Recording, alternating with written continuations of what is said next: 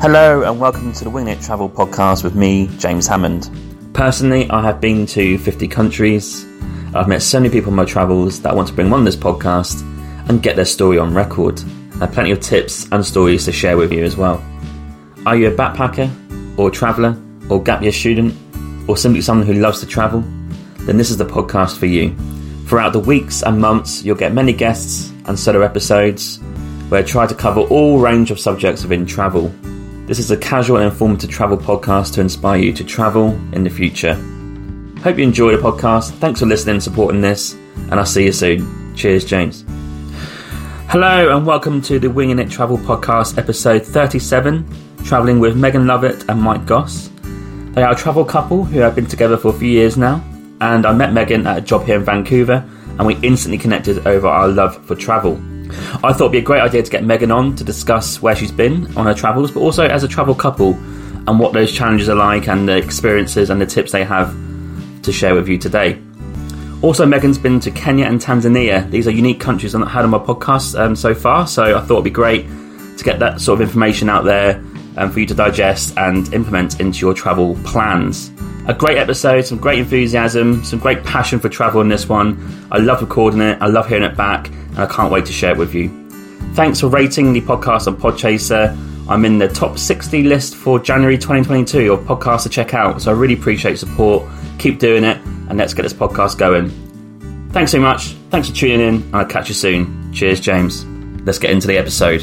I am joined today by Meagan Lovett and Mike Gosse, who are here to talk about their previous travels, their future travels, and also some great travel tips. I know Meagan from a previous job here in Vancouver, and we instantly connected on our love for travel. Mike is Meagan's partner, and they both travelled together. It is great to have some Vancouverites on this week, so welcome both. How are you doing? Hey, thanks for having us. Yeah, doing good. I'm pretty excited about this because I know you've both travelled, and I've seen the notes, and there's a lot to go through. So I'm really excited to get some unique places I've never had before. I'm really excited. Yeah, cool. Yeah, it should be good. You're based in Vancouver, so what part of Vancouver are you in, and how has the kind of COVID lockdown situation been for you? Well, we're in Mount Pleasant, which is kind of you could call it a bit of a hipstery area, I suppose. Yep. Right, kind of near Main Street, pretty bustling. But as far as COVID rules, it's kind of sucks. Yeah, it does. Yeah, yeah. Be honest. Yeah. Well, Vancouver Canada as a whole has taken the pandemic very seriously, and only recently people started to loosen up a little bit. And for the longest time there, it's been a little bit tough. I think the biggest thing for Vancouver we've seen is the tourism part has really, really slowed down because we have a massive tourism industry here. Meagan, you were saying earlier about like all the cruise ships coming in at Cole Harbor. Like, there's usually boatloads of people coming off those cruise boats and like hanging around the downtown and waterfront. And now there's like no one. There's like no cruises coming in, and a lot of restaurants in that area that rely on that have gone under, and that's really sad. And, as far as when it comes to us. We really miss traveling. Like, I can't wait to be on a plane again. And I'm not really sure when that's going to happen. So, have you guys been on a plane since it kind of started? Have you been anywhere sort of extensive, not like maybe Alberta, but like anywhere else further afield, or have you just stuck to BC and Alberta? No, we've just stuck to BC. Alberta once. But pretty much the past 2 years has been home. Yeah. That's tough, isn't it? Like, because we all love traveling here, like on this call, and like that is quite mentally tough, I think. For sure, yeah. It's definitely been rough. Especially being like a travel couple. Like, a lot of what Meagan and I bond over is our experiences together. And totally. The last year and a half, we've had to learn how to bond on other things. And we really like each other very much. That's why I'm excited to get your experience as a couple. I don't have many couples that come on. So, because obviously me and Emma have done some traveling, and we came on a podcast episode for a laugh, but we don't have too many other couples come on, so I'm really excited to see how that sort of mentality of a couple works, because it's different to solo traveling, isn't it? And or traveling with friends. Yeah, for sure. Yeah, you definitely learn a lot about each other, and I feel like it'll either make or break you, you know, like, because you definitely get in some tough situations where you gotta like figure out what you want to do and how you want to get through things, and opinions differ pretty often, and there's little fights and whatever you'd call it, but wins, like also so many cool things that you get to do together, which like I feel like the most times I've traveled and made really good friends is because you're like doing new things together and like learning things together that you haven't done, and that's why you become such close friends with like people when you travel, I think. And so if you do it as a couple, like we definitely bonded a lot. For sure. Absolutely. And we've got a ton of experiences just to remember and talk about, and one of the first things that we did was travel together when we spontaneously went away when we first started dating. Oh, it's kind of the same as it's one of the best stories. Yeah. I think maybe 9 months, and then we're off like to like Asia and New Zealand and stuff, and like work permit and all that. So, it's a risk because we both accepted that it could go wrong. So here's plan B if it goes wrong, and we're both fine with that. So that kind of worked out all right. You had a plan B. That's awesome. That's good. yeah, exactly that. And that's fine because the trip continues, right? So there's always an option. Yeah. In tough situations, who's the most calmest, would you say, out of you two? That's a good question.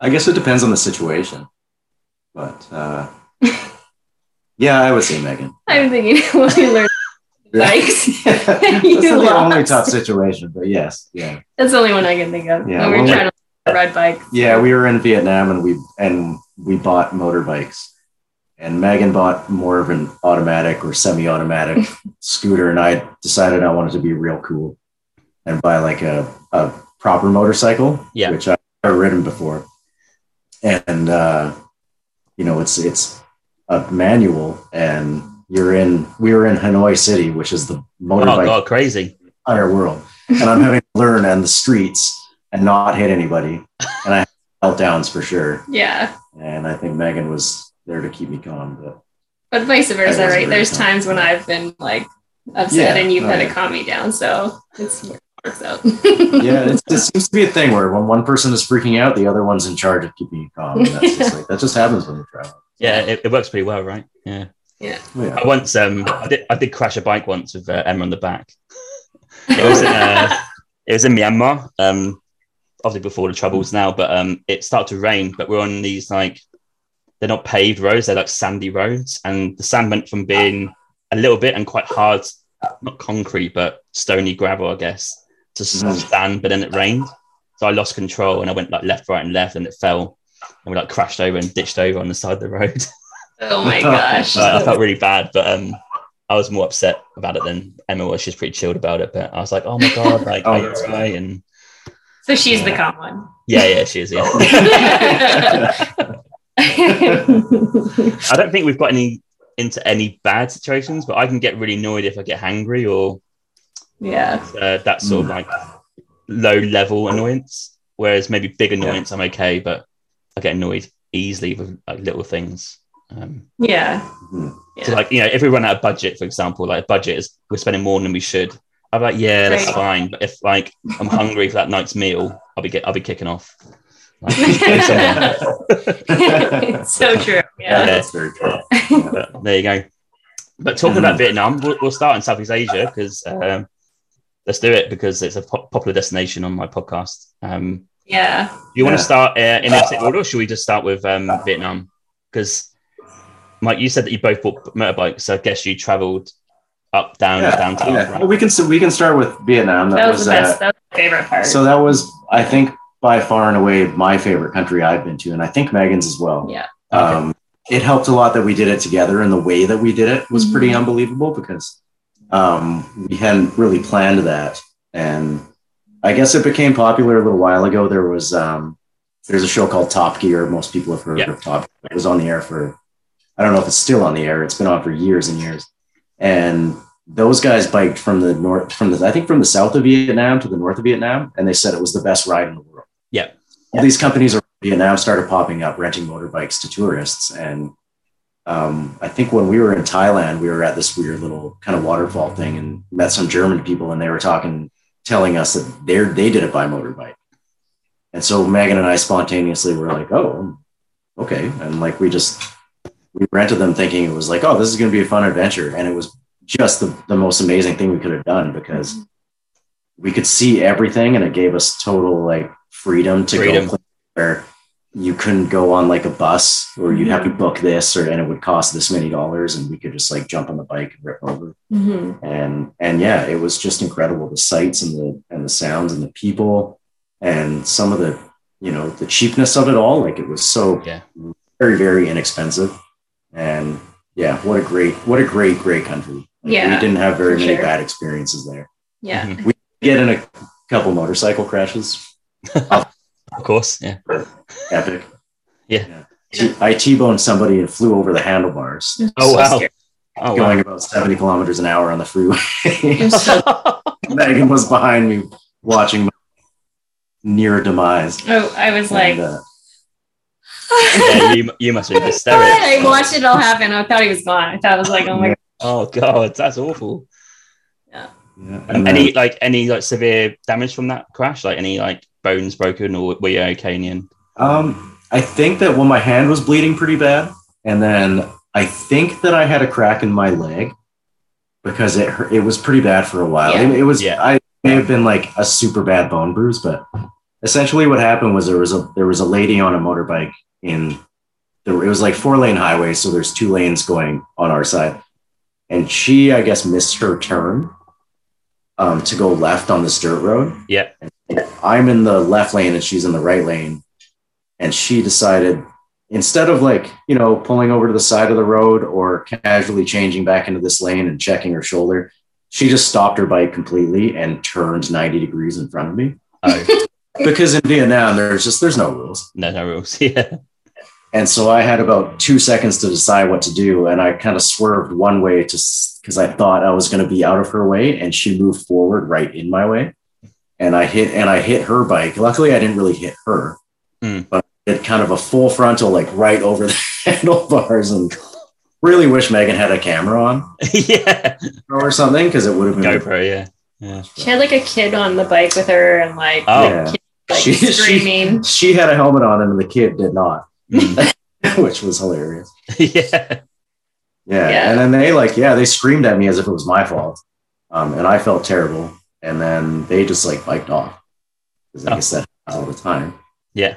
And then I'm starting off with one of the best experiences that we've ever had, because there's a lot more to the story. Essentially what happened was that I had fallen kind of on my leg, and with the adrenaline got up and brushed my bike off to the side of the road, and it was pretty beat up, and all of a sudden we're like stranded, and I've got a broken bike, and we don't and I can barely move, and we didn't really know what we were going to do, because we're in the middle of nowhere. Like, I still to this day don't remember the name of the city or where we were. Somewhere between, I don't even remember. I don't know. Somewhere in the like super rural. We were on like a 7-hour ride that day. And this is about 3 hours in. And these couple ladies pulled over to the side of the road, and we ended up communicating to them to call a mechanic or somebody. And she called this guy, and he drove out, and she didn't speak a word of English, but her friends left, and she stayed with us like the entire time. And like took us back into this tiny little town. They were so nice. They were the nicest people making ever. Sure he was okay, and like, that's awesome. Yeah. She kept trying to bring us food and drinks and stuff. Yeah. And I'm just like, my hand's all bloody and kind of beat up at the moment. And we sat there for probably 2.5 hours while this guy fixed my bike.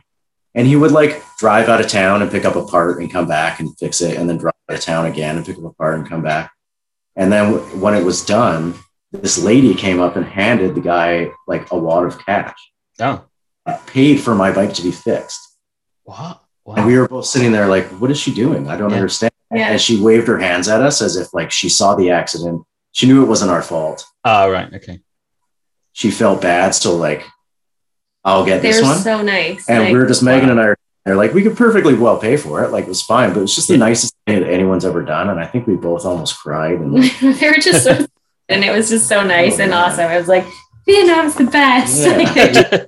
People there are so nice. Oh, totally. We hugged the woman and hugged the mechanic guy and left. And like, I'll never know that woman's name. No. And like, never see her again. And it was one of the best moments. It just proves that people like on the street, general people are actually all right, aren't they? Like you might hear some bad stuff in the media about a country, but actually their people are just like us. Like you would do the same in that situation if you saw them, right? So it's wonderful. It just proves that traveling is the best because you just meet these random people. And like you say, you don't know the name, you don't even know where the place is, but she probably has the same story that I helped this guy out. And so cool. Yeah, it was so sweet of them. Yeah, very, very neat. And can I ask how much you bought a bike for? How much did you buy your bikes for? I think they were 300 American. Yeah. 300 US. But the great thing is that people go back and forth on those trips all the time. Yeah. So despite my bike being a bit beat up and Megan's too from her little crash, we ended up selling them at the end of the trip to somebody that was going the opposite direction, 2 other travelers. Yeah. And I think we sold them for $275 and $250 respectively. Yeah, like we didn't lose money off of it. So really didn't. It was so much cheaper than gas costs like $3 to fill up. Nothing, dream. And that would get we would fill up like water bottles of like mini gas tanks. So we could wouldn't last forever. But where did you buy and sell? Did you buy in the south or in the north? In the north. In the north. And you sold in the south? Yeah. We bought it and sold in Ho Chi Minh City. Yeah, apparently that's the best way, right? Because you buy it for cheaper and sell it for more on the average. Oh, really? Oh, I didn't even know that. I think Hanoi is supposed to be a little bit cheaper. So I know most people go from the south to the north. Yeah, both times I've done that, south to north, Right, yeah. But people who have done your trip, like on bikes, they normally start in the north sometimes. So did you go anywhere like further north or just go down from there? We did Sapa. Sapa, yeah. Yeah, when we hiked the rice fields. We did a 2-day hike through the rice fields there, like a guided hike there. Yeah. Which was pretty unbelievable. I loved that time.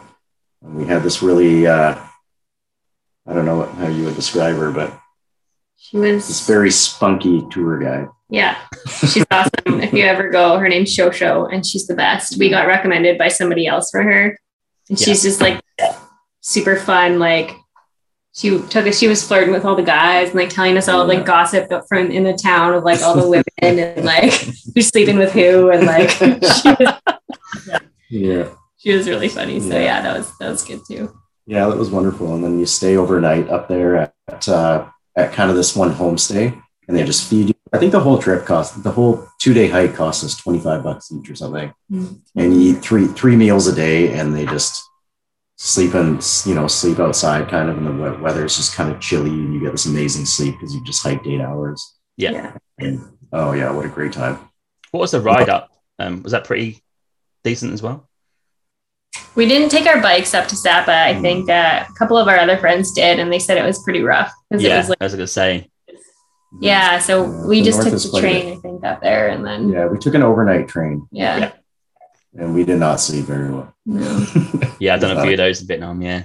Yeah, I think everyone has. They're not the best. They're okay. Not the best. But it's part of the trip, right? So back to Hanoi.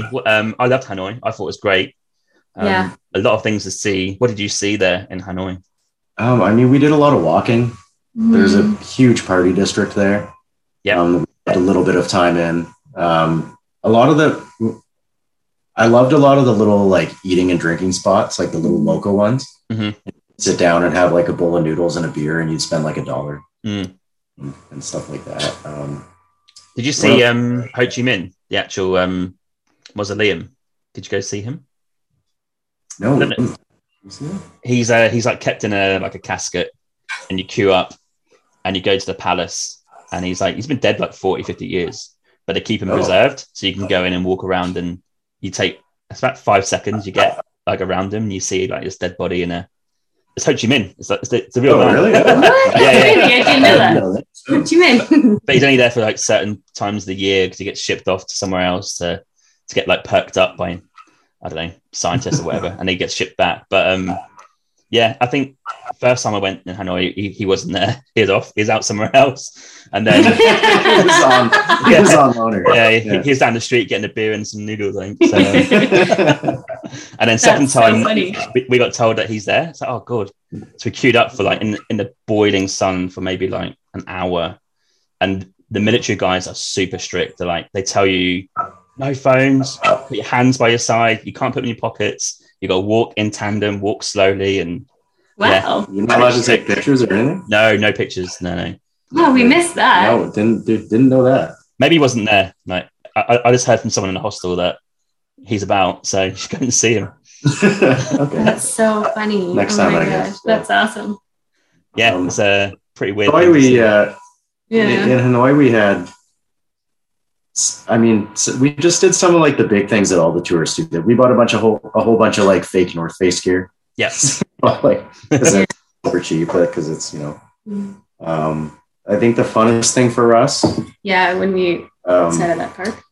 Yeah, we honestly I can't remember a whole lot about it, but there's a lake there. It takes up a big chunk of the city, and I think it's called Hoan Kiem. I'm not sure, but. It's just a main lake where a lot of like the locals hang out, and there's benches all around it. It's quite a beautiful walk around the wall. And then, I think we did go to that. I can't remember what it's called. I know exactly what you're envisioning. Yes, it's a really nice lake. Is there like a little island in the middle or something? Island thing, like with a church-looking thing in the middle. That's it. Yeah. 100%. Yeah. So we hung out there, and like we were walking around, and then what is it? This like kid just like came up to us. Initially, it was two teenagers. Two teenagers came up to us, and they like started asking us like, "Oh, is it okay if we ask you a question?" And both me and Mike were like grab your pockets. People are like, I don't know what they're doing, because we're like, I don't know why. I guess we just had started our trip, and so we didn't actually just start our trip, but we were just like in the mindset of like, you got to be careful when you're traveling. Everywhere you go traveling, whether it's Europe or Asia or whatever, you always watch out.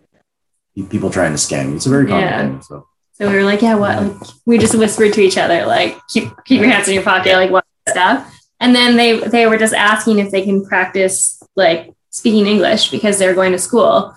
And so then they were just asking us like basic questions, like what's your favorite color? And like just so that they could practice English. And we were like, we're dicks. Like we just thought at us, and all they wanted to do was like learn English from us. I was like, we're so horrible. I remember feeling pretty bad about it, but it was a great interaction, because you were like, what we realized after the conversation is that tourism's so big over there that most of the jobs that they get are in the tourism industry, and if they can speak English, that's a huge asset. So we chatted with these kids for like, I don't know, probably 20 minutes, and then after that, left, and we were people saw us doing that. Mm-hmm. So after they left, like a couple other people came up because they realized that we were letting them do that. Yeah. And so we pretty much spent like the whole day teaching, like just having people walk up to us and like, show them how to do English. There was like a little tiny boy too that came up. We had a couple kids. One kid was so funny. He was just one of the most adorable kid I've ever seen in my life. And he sits in between us, like staring forward, and every like there'd be this long pause, and then he'd go, "What's your name?"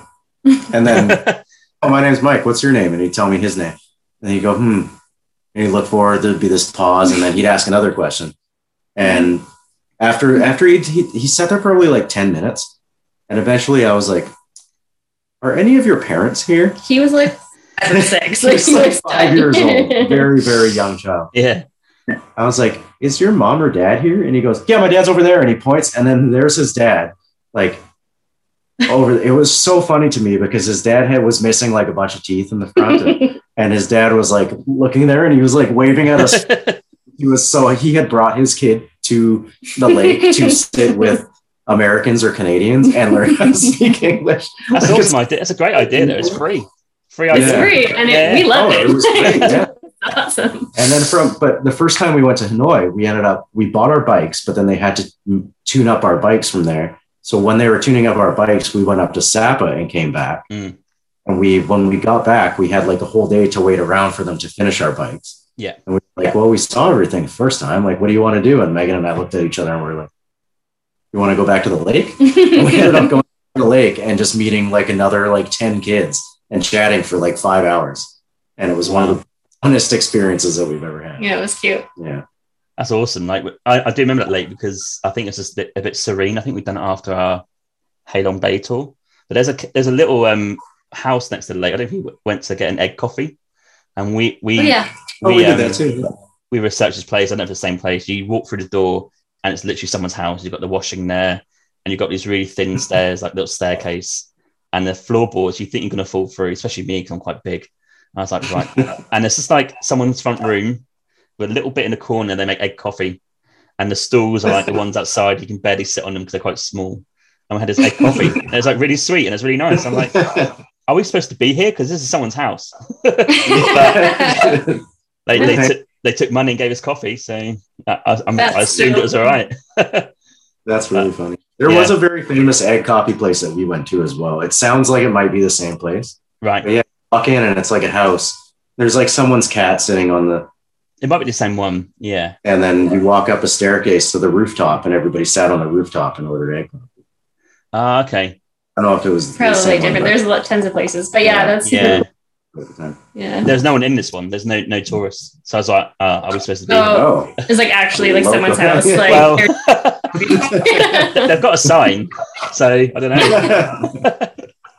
But I have like my coffee black, but having the condensed milk on the egg coffee was quite good actually. Yeah, I liked it. It's a bit of a it's quite sweet. Yeah, very sweet. After Hanoi, did you go to Cat Bar Island? Is that where we went to next? We did, yeah. Yeah, Cat Bar Island. Yeah, that was good. Cat Bar was a little less touristy, I think, than like the actual Halong Bay. Yeah. We did a tour of Halong Bay, which is obviously the famous area. And we did like a day-long boat tour there. But okay, yeah. Wonderful place. Yeah, super pretty. Yeah. It was really nice. Yeah, did some kayaking through there. And yeah. What year was this, by the way? I didn't ask what year you went to Vietnam. 2018? Yeah. Michael's probably right. About 3 years ago. Oh, that's the same time as we went to Halong Bay. Because I went to 2013 and 2018 with Emma. And I noticed a big change in the just how built and developed it was. Like 2013, it was still quite touristy, but not too much. And then 2018, it was like, bam, all these high-rise buildings in Halong Bay, so many more boats. Like, whoa, this has changed. Yeah, I remember Cat Ba, they were building high-rises when we got were they? Like, they were waiting for a big tourism boom. Yeah. And then COVID came, and I wonder how a lot of that turned out for them. Yeah, absolutely. What was Cat Ba Island like? I don't even know much about it, to be honest. I didn't ever go there. It wasn't anything super memorable for us. No. It's a big long strip in front that you walk along the water. Yeah. A lot of backpackers would stay there just because it was quite a bit cheaper than Halong Bay. Yeah. And most people, I think a lot of people did what we did as well, is that we'd stay there because I think we paid $5 or $6 a night for a hostel. Yeah. And then you'd take a boat tour out into Halong Bay because you'd see it a little bit better and closer up. But if you go to Halong Bay, it's a lot more touristy. Everything's more expensive. It's busier. So we kind of got word. We had planned to do Halong Bay, and then we got a bit of a word from other backpackers to do it that way instead. And I think it was the right way. Yeah. Mm-hmm. I love Ninh. That was one of my favorites. What a place that is. Oh my gosh. Like, view from there is unbelievable. Like, I think we walked up those little stairs and we went to see the view, and we must have stayed up there for like an hour just staring at the view. It's like, this is amazing. Like, it's just so cool. Yeah, just a complete silence for a while. Because it's nothing like Vancouver. It's nothing like, it's just so different, such a different view that I don't think either of us had ever seen. So it was like so cool. Yeah. We loved it there. Did you get the boat like, through the caves and stuff, right? Yeah. Yeah, we too. Yeah. So good. Yeah, they definitely, I remember they were like asking for tips and stuff a lot. Like, yeah, they're very, they definitely thrive on like tourists there. Yes. But it was super cool. Yeah. One of my favorites. Yeah, definitely one of my favorites too. I think from there was one of the most unique views I'd ever seen. And so I was struck by it. And we sat there, it was almost meditating for a while. Yeah. On this mountain and just like stared at it. And it was just so beautiful. Yeah. They called it the Halong Bay of the land, right? Because it's got those like hills that are dotted on the land. Yeah. That makes sense. Yeah, it does make apparently sense. That's what it looks like. Yeah, I honestly can't remember much else about Ningbing. Yeah. Like Ningbing's like it's got a small little town, right? Small little town. There's like a little town. Yeah. There's like an old part of the town and then like a new part of the town. Yeah. And I think we stayed in the new part and that was all I really remembered about it. Was just that one hike up and driving through the mountains a bit. And yeah, definitely one of our favorite places we've been.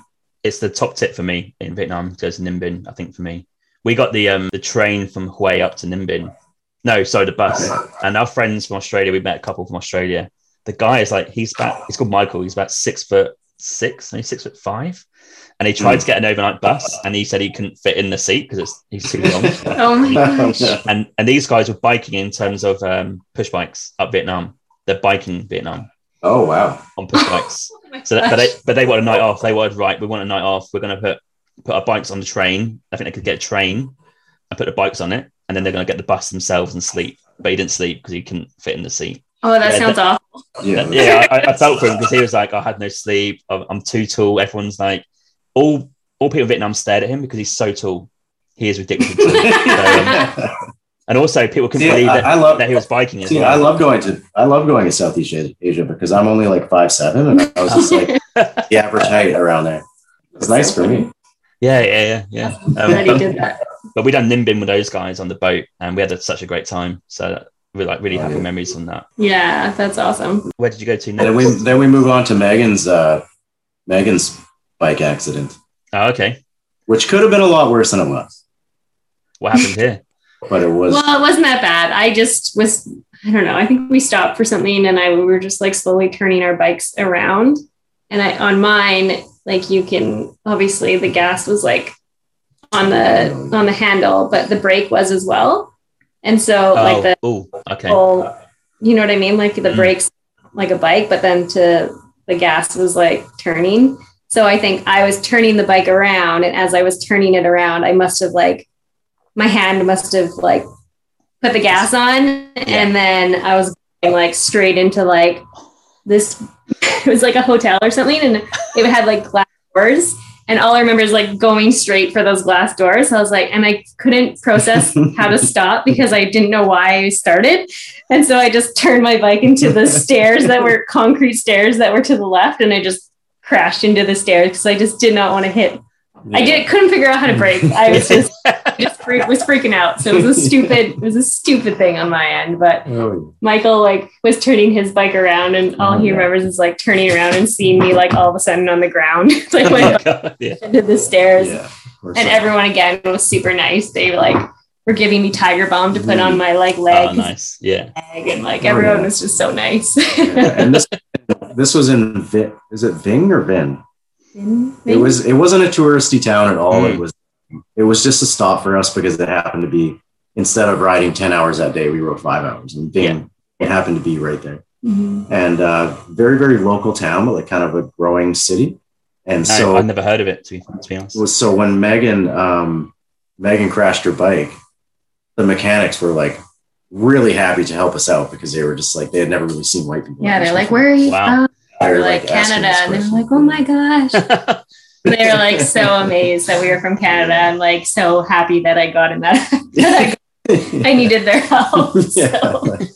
Yeah, and they ended up, I think they paid for they changed the oil and they did all this stuff, and they only charged us $10. Yeah, they didn't. Wow, that's unreal. It was wonderful people. Yeah. They are the best people, aren't they, Vietnamese? I love them. They were the best. Yeah, they worked. Yeah, we didn't really have a problem with anybody. No.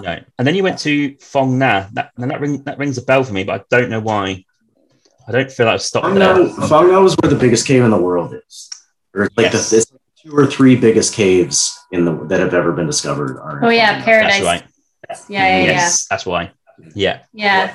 That was fun. That was cool. We the hostels we stayed at were also really cool because they all did family style dinners every time you stayed with them. So you get to eat with everybody and get to know everybody. And then I don't know if we went to a cave with people, but I know we ended up meeting lots of people that way. So that was the best part of all the places in Vietnam. All the hostels were super fun. They're great. Yeah.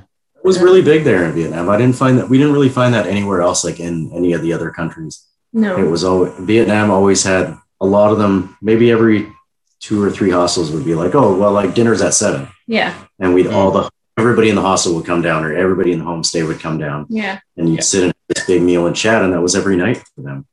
It was so much fun. Yeah. I remember Phang Nga was great for that because we were outside. It was warm. We were right on this river. Yeah. And feed us, and we'd hang out in hammocks for the night. Yeah. Strange. And you mentioned here that drive from Vinh to Phang Nga was one of the best you had.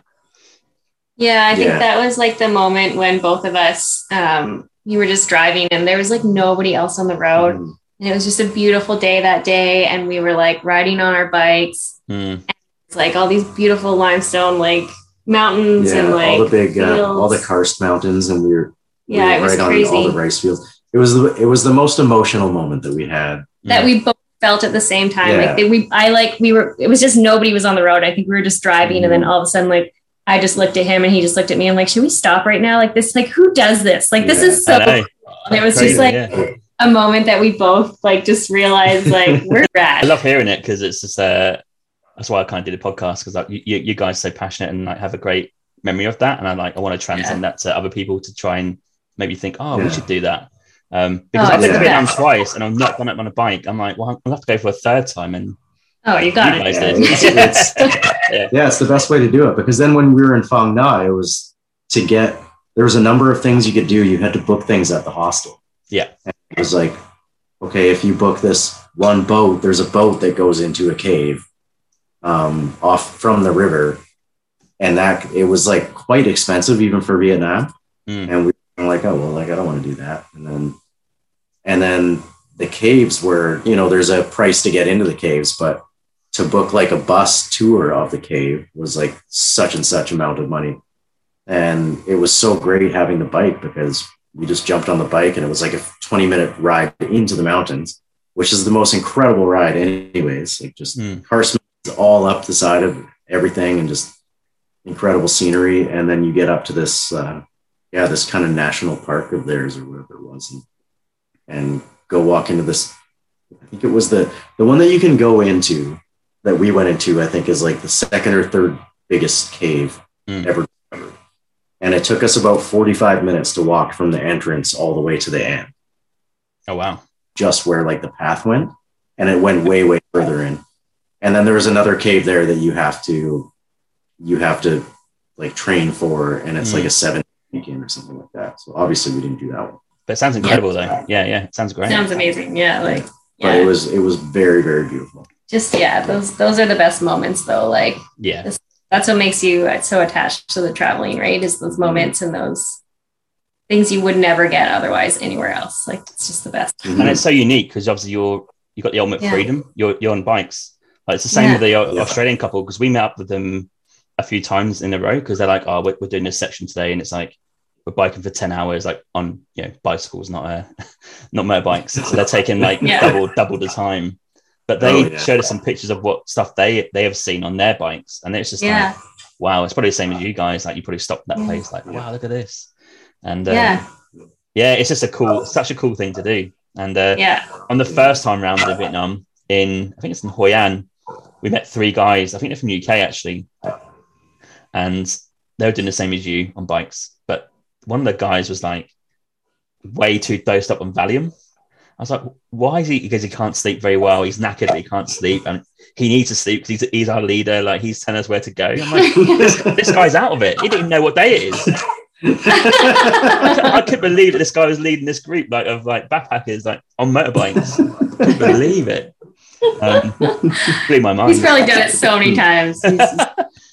He's just so casual about it.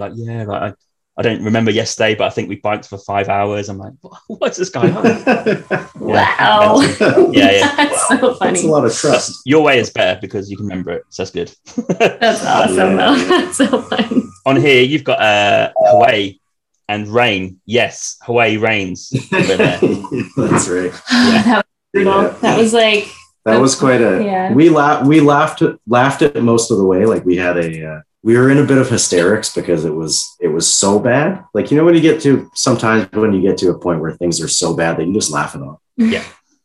We had about a 5 or 6 hour bike ride that day. And it just absolutely downpoured on us the whole way. And we're like, we had bought these fake North Face tracksuits thinking, oh, they're pretty waterproof. They were not. And we've got our backpacks on strapped to the back of the bike as well. And all that got soaked.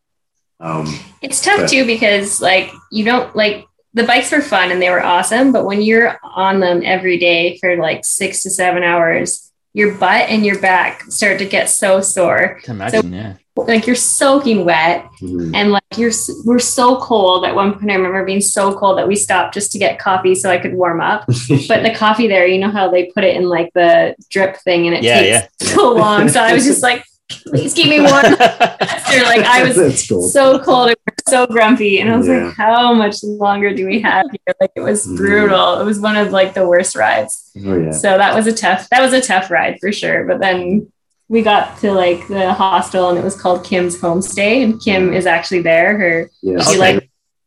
It's quite famous over there, actually. Yeah, there's a wall that she lets you paint your name and say you're here. So awesome. Yeah, we put our name on there. It's a cool wall. She makes everybody paint their hand and then do a big handprint. Oh yeah. All over the wall. And she's so fun. As soon as we got there, and she was so motherly, and just felt we were yes, we made this girl is amazing. She hangs out with everybody in the hostel. So we're meeting everybody, and you just hang out in this one area. And you make all these friends for the night or for 2 nights. Yeah. And then and she gave us rice water, so we drank rice wine or whatever. Or they call it happy water. Happy water.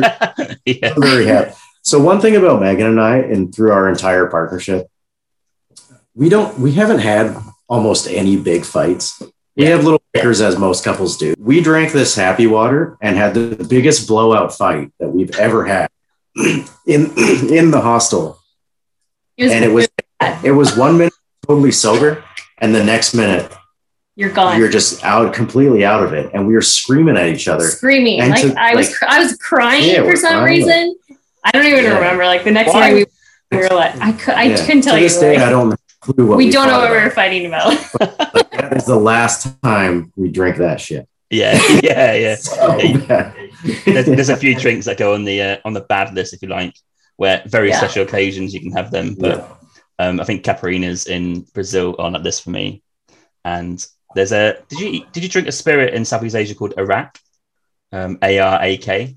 It's actually banned in UK. Oh, that sounds really familiar. It's quite potent. It really fucks you up. It's poisonous. Did you really? Well, you need to be a little bit careful with it if you have too much. Sorry. Yeah, it's potent, but if you have too much, you'll be gone. You need to be a bit careful. Really? That sounds quite. Yeah. No, name sounds. But did you drink it? Yeah, I had a bit of a heavy night on that in Bali, and I would never have it again. I just don't trust the stuff. It's it's a distilled Levantine spirit. That's what it is. It sounds way more delightful than what you're saying. This stuff is bloody strong. I just know it's not available at home because they don't allow it. But quite popular in Southeast Asia. That's so funny. No, I'm kind of glad we didn't do that. Unless that's the stuff that's in the bottle. We bought a bottle of, it was another rice wine or a rice whiskey. We bought a bottle of it, and it has a scorpion inside the bottle. Oh, okay. Right. And we bought another one that had a snake inside the bottle. Yeah. And it was just something we bought at the market in Laos. Yeah. It was, I think she gave us a little sip of it to try it, and it was like gasoline. I can't believe people actually drink that. Yeah. Yeah, mental. That's no-go areas for me. We're spoiled here for sure. Yeah. Can I talk about quickly before we finish off Vietnam? Hoi An is a favourite place of ours. Oh, it's a cute little quaint little spot. We really liked it. On the river. Colorful and very happy place. Yeah. Yes. Yeah. Yeah. It's for people, I guess, listening that don't know anything about Vietnam. Hoi An is very famous for tailored clothes. So if you're walking down the street, it'll be a tailor shop, a tailor shop, a tailor shop, and then a restaurant, and then tailor shops, and then another restaurant, and they're everywhere. And they're great at it. You go walk in there and you can get something. You can say, "I like this dress," and then they'll in a few hours come back and pick it up because they have a shop down the road where somebody makes it. They'll tailor it to you like perfectly, and then you can pick it up in a couple hours. Like it's crazy. And you can butt up with the price as well. So you can bargain a little bit. Yeah. I think I got a suit there actually. Yeah, I got a suit second time around. Did you? Yeah, nice. Tailor suit. Yeah, still wear it today. Nice. See, I did the same. Awesome. I did the same, but I made a mistake because we had done so prior to traveling. Meagan and I got engaged, and I thought and we didn't plan on getting married for a little bit. We just I wanted to propose. I didn't want to wait for after traveling, right? Yeah. So I proposed, we were engaged, and then we were just talking about the wedding, and I was like, I know, I'll get a suit made in Hoi An because that's what people do there. Yeah. And it's super cheap. And so I went and I got my suit all fitted, and for the wedding. This is for the wedding. And I'm just thinking it's great. This will be fantastic. I think I paid $200 for a 3-piece and a tie and 2 shirts. Mm-hmm. And I just thought I had the greatest deal ever. And I was like, I rolled it up super small and tight and stuffed it into the bottom of my backpack and carried it with me for the next little bit. Now the issue there was that prior to Vietnam, we were in Thailand and we got food poisoning really bad. Probably lost about 20 pounds. Yeah, so, this is going. Yeah. Roughly 15 pounds, I'd say. Yeah. And then we ended up coming back to Vancouver, however many months later. And then a year goes by, and then we're going to get married. And I'm like, oh yeah, I forgot about my suit. I'm going to try on my suit. And it barely made it around. I went to put on the vest and I pulled it to about 6 inches apart. You get home, you start exercising, go to the gym again, but I had lost so much weight in Vietnam. Yeah. Why did I do it at the end of the trip? It was near the end of our trip. That's it, but we don't know. It's still hanging in my closet. There's no way I'll ever finish. He didn't wear it to the wedding. It's a souvenir. It's a souvenir. There you go. It's a souvenir. I'm looking for a 12-year-old to give it to. Yeah. I ended up having to buy a new suit for the wedding. Sometimes you win, sometimes you don't. Yeah, I think I don't actually know. I've not put mine on for a few years now, so I've not tried it for probably since remote working. So I'm a bit scared. I'm the same. Yeah. Oh, damn. Well, it fitted for a few weddings, so it's done its job. But I really hope it's going to fit me this time. Just to finish off, because we've got some other countries to talk about. Any other places to mention, but I guess further south than that? Ho Chi Minh City was great. It's very big city. There's a lot there about the war, about the Vietnam American War. They call it the American War. It's the Vietnam War. The museum is very, very sad. It was hard to walk. It was really hard. It was tough. It was. I think I felt really nauseous at one point just reading some of the stuff. I was like, and I don't eat like that, so it was quite hard to watch. Yeah. But overall, a very, very cool and very unique place, very cool city. Mm-hmm. I definitely recommend going there. Yeah. But kind of started off pretty big in this podcast because that's our favorite place. Yeah, that's a good one. Vietnam. I've never been place anywhere. to go. Okay. Done. No, it's not done. I actually really want to go to very quickly because we're going to go to Africa in a minute, but I want to touch quickly on Thailand because it's a mutual love for Thailand here, I think. But what's your favorite parts of Thailand that you've been to? Yeah, I mean, everybody has a love for Thailand. It's most people's first big travel place that they go to. If they do a gap year or whatever, and it is for a reason. It's a wonderful place. It is getting very, very touristy. It's getting very expensive. Yes, it is. Yeah. When we went, I remember people telling me that they had been a couple years before I went, and they're like, "Oh, this only cost $1." And then when we went, it was like $5. But Koh Phi Phi is very much one of the party places. Yeah. Just pumping heavy trance music the entire time, and buckets and partying. Buckets. Yeah. The alcohol buckets, which are very, very dangerous. Very. What those? They make them strong.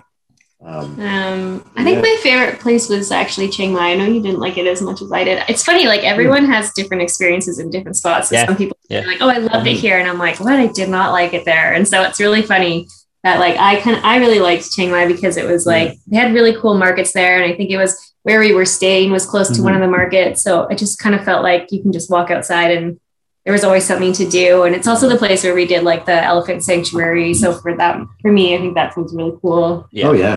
Yeah. No, Chiang Mai was great. Thai boxing. Very, very big. Yeah.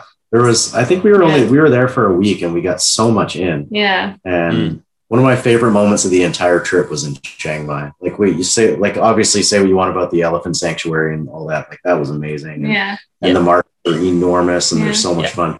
One of my favorite things we did was a little bit spontaneous. We went to one of the Muay Thai boxing.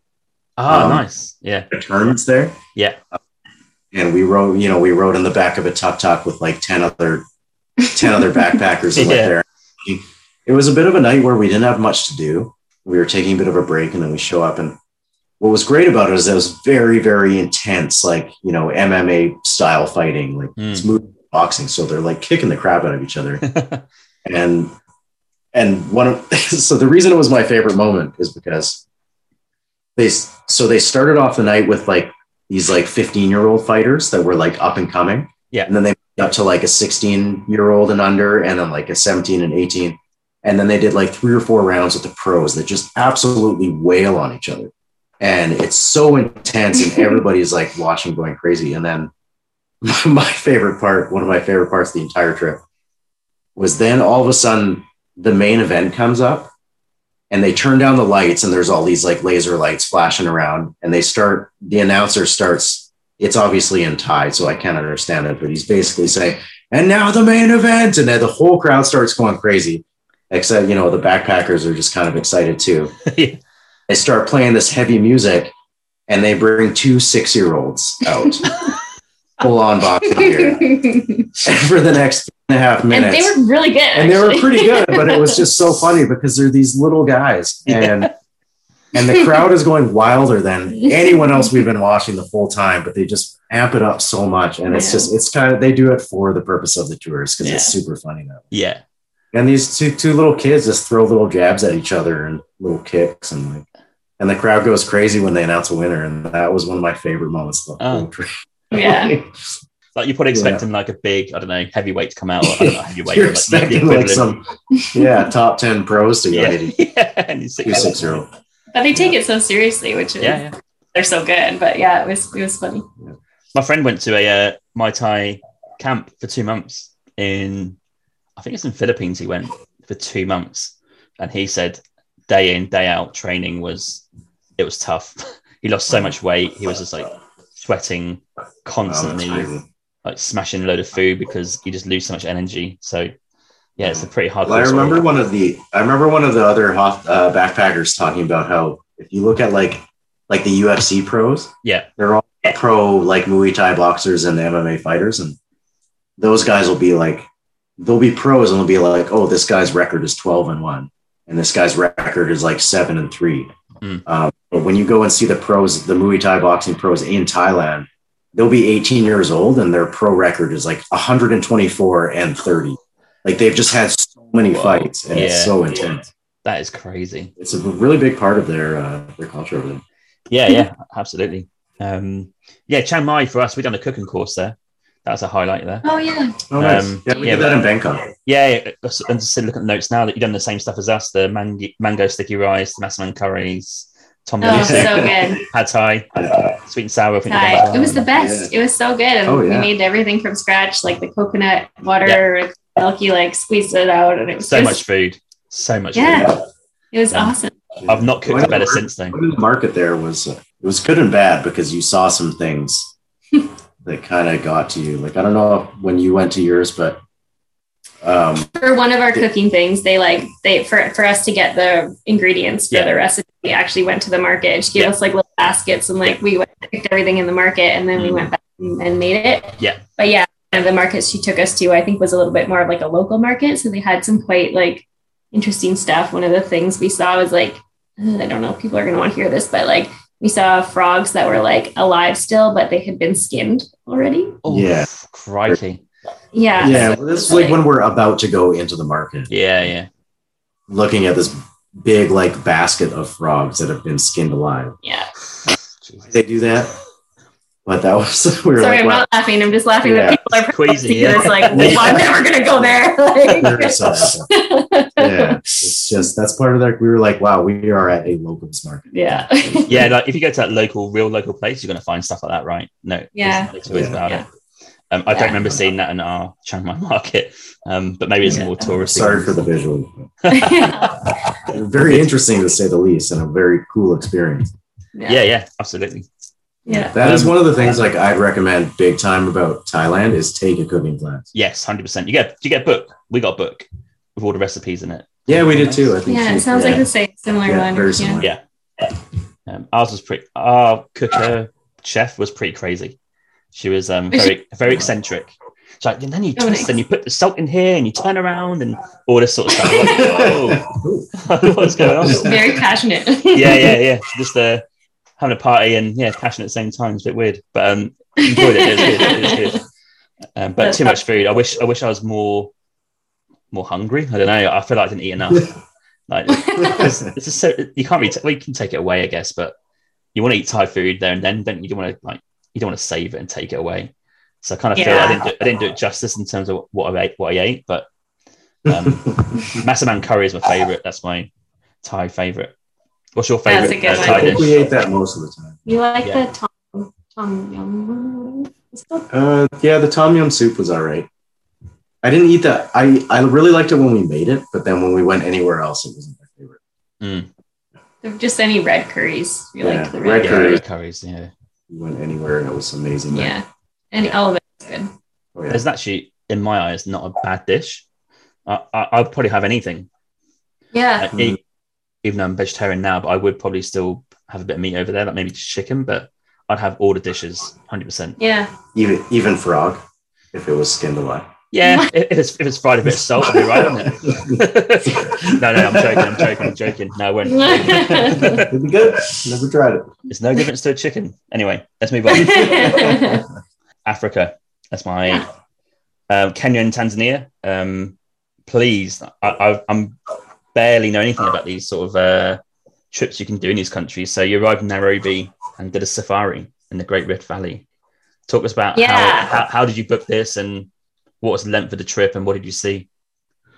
Yeah, so you'll have to forgive me because so Michael's really good at remembering names of things and all that stuff. So I'm really happy that I took like a journal when I went, but this was back in 2008. So I'm going to try to remember as I can. Yeah. This was well before we were together. Yeah, this was well before we were together. But so the whole reason I went is actually because I sponsored a child in Africa through World Vision. Yep. And I was working with a girl who worked at World Vision, and she said that there's opportunities that you can go and visit your sponsored child. So I was like, well, that would be so amazing. Yeah. She did it, and then kind of inspired me to do it. So that was one of the reasons why this whole trip started. And he was in Tanzania. He's in Tanzania, and so we just decided to make a trip out of it. I went with one of my girlfriends at the time. We decided to do Kenya and Tanzania. So we did a tour guide just because we were quite young, two girls. Yeah. And we did this tour and we arrived and did a safari, which was just the coolest thing. Yeah. It's like, just like what you see in the movies, like deep, like looking thing. And you like go out there but you're so close to all the animals. Like, it's crazy to me. And the animals like don't even notice you're there. They'll just casually walk by you. It was the coolest thing. Like, I definitely would love to go back and do that. If that's something you want to do, go back to Africa and do that. Like, 100% best place ever. It was cool. The first one that we did was at Lake Nakuru, and we saw, like, right beside us was like a huge rhinoceros with its baby. Oh, okay. And like he just had a baby, or like she just had a baby, and it was quite young. Even the tour guide was like, "You guys are so lucky you're seeing this." Like, he was just right beside us. Yeah. And I took a picture of it and like hung it up somewhere, and somebody thought it was like from like National Geographic photo, like, because it was so cool that we were like right beside it. It was amazing. Did you have like a proper camera in those days? Like we had like, there was no iPhone or anything. Camera, old school. It was still digital. Oh, it's digital. Yeah. But you still had to like upload it to your computer. Like, old school. Yeah. It was super cool. Yeah, I was talking about it the other day. Like, some girls came onto my podcast a few weeks ago, and they they traveled in 2010, so just after you in 2008. And we just talked about, even I traveled in 2013. That was kind of before the smartphone era. And like, where are the photos? Like, well, there isn't none, because unless you've got a camera, what are you going to take them on? Like, I didn't have a camera. I didn't have a phone or a camera.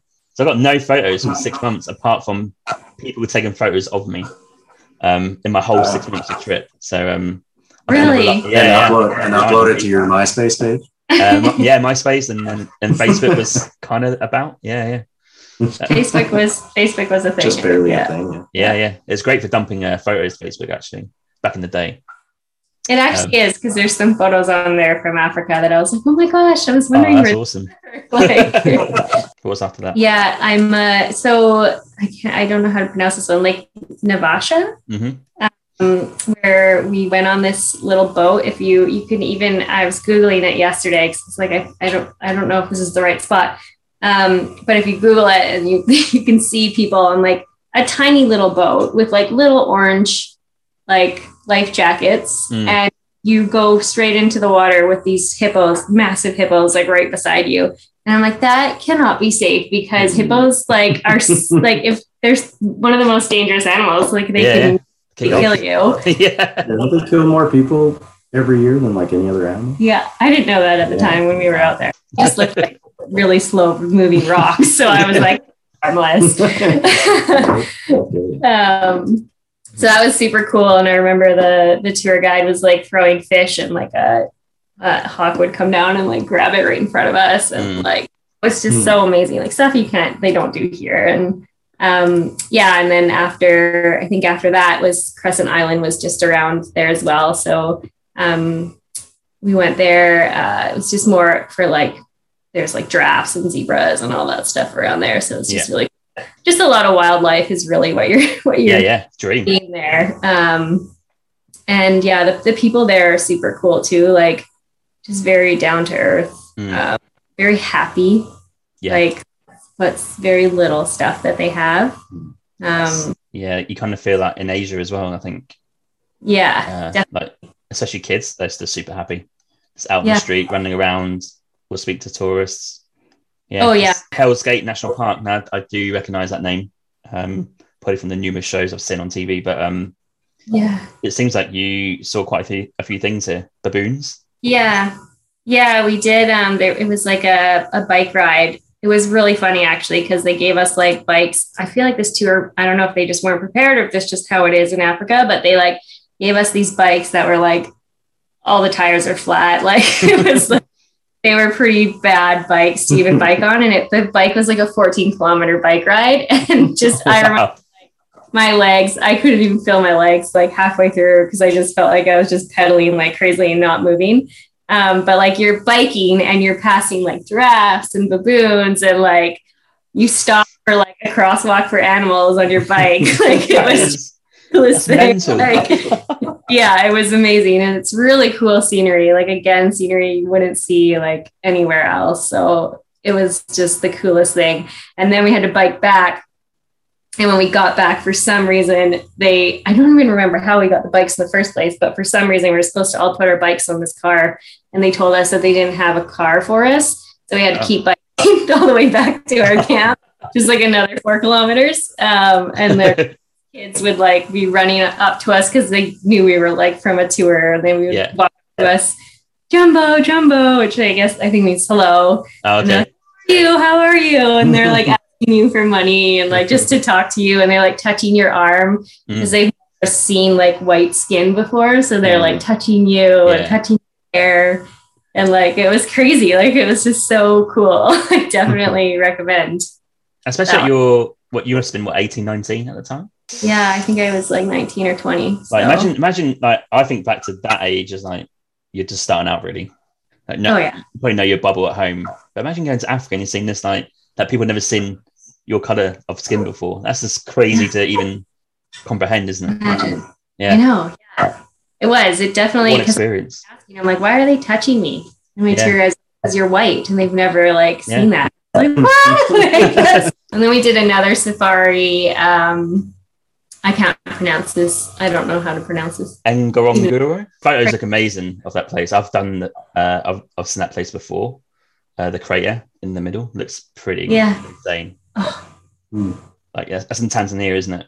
Yeah, I think that one's in Tanzania. Yeah, we got to see the big five, which is like the lion, the leopard, the rhino, elephant. Elephants there, like, it's funny because I remember when we saw the elephants in Thailand and I was like, they're so little, because in Africa they're huge and they have like huge, like way bigger, like they're just so different. Like the elephants, different breed, aren't they? Different breed, yeah. I think. Yeah. African and Asian elephant. Yeah. Yeah, I didn't even know that. Like, I didn't even know until we went to Asia. I was like, they look so different. But yeah, that was cool.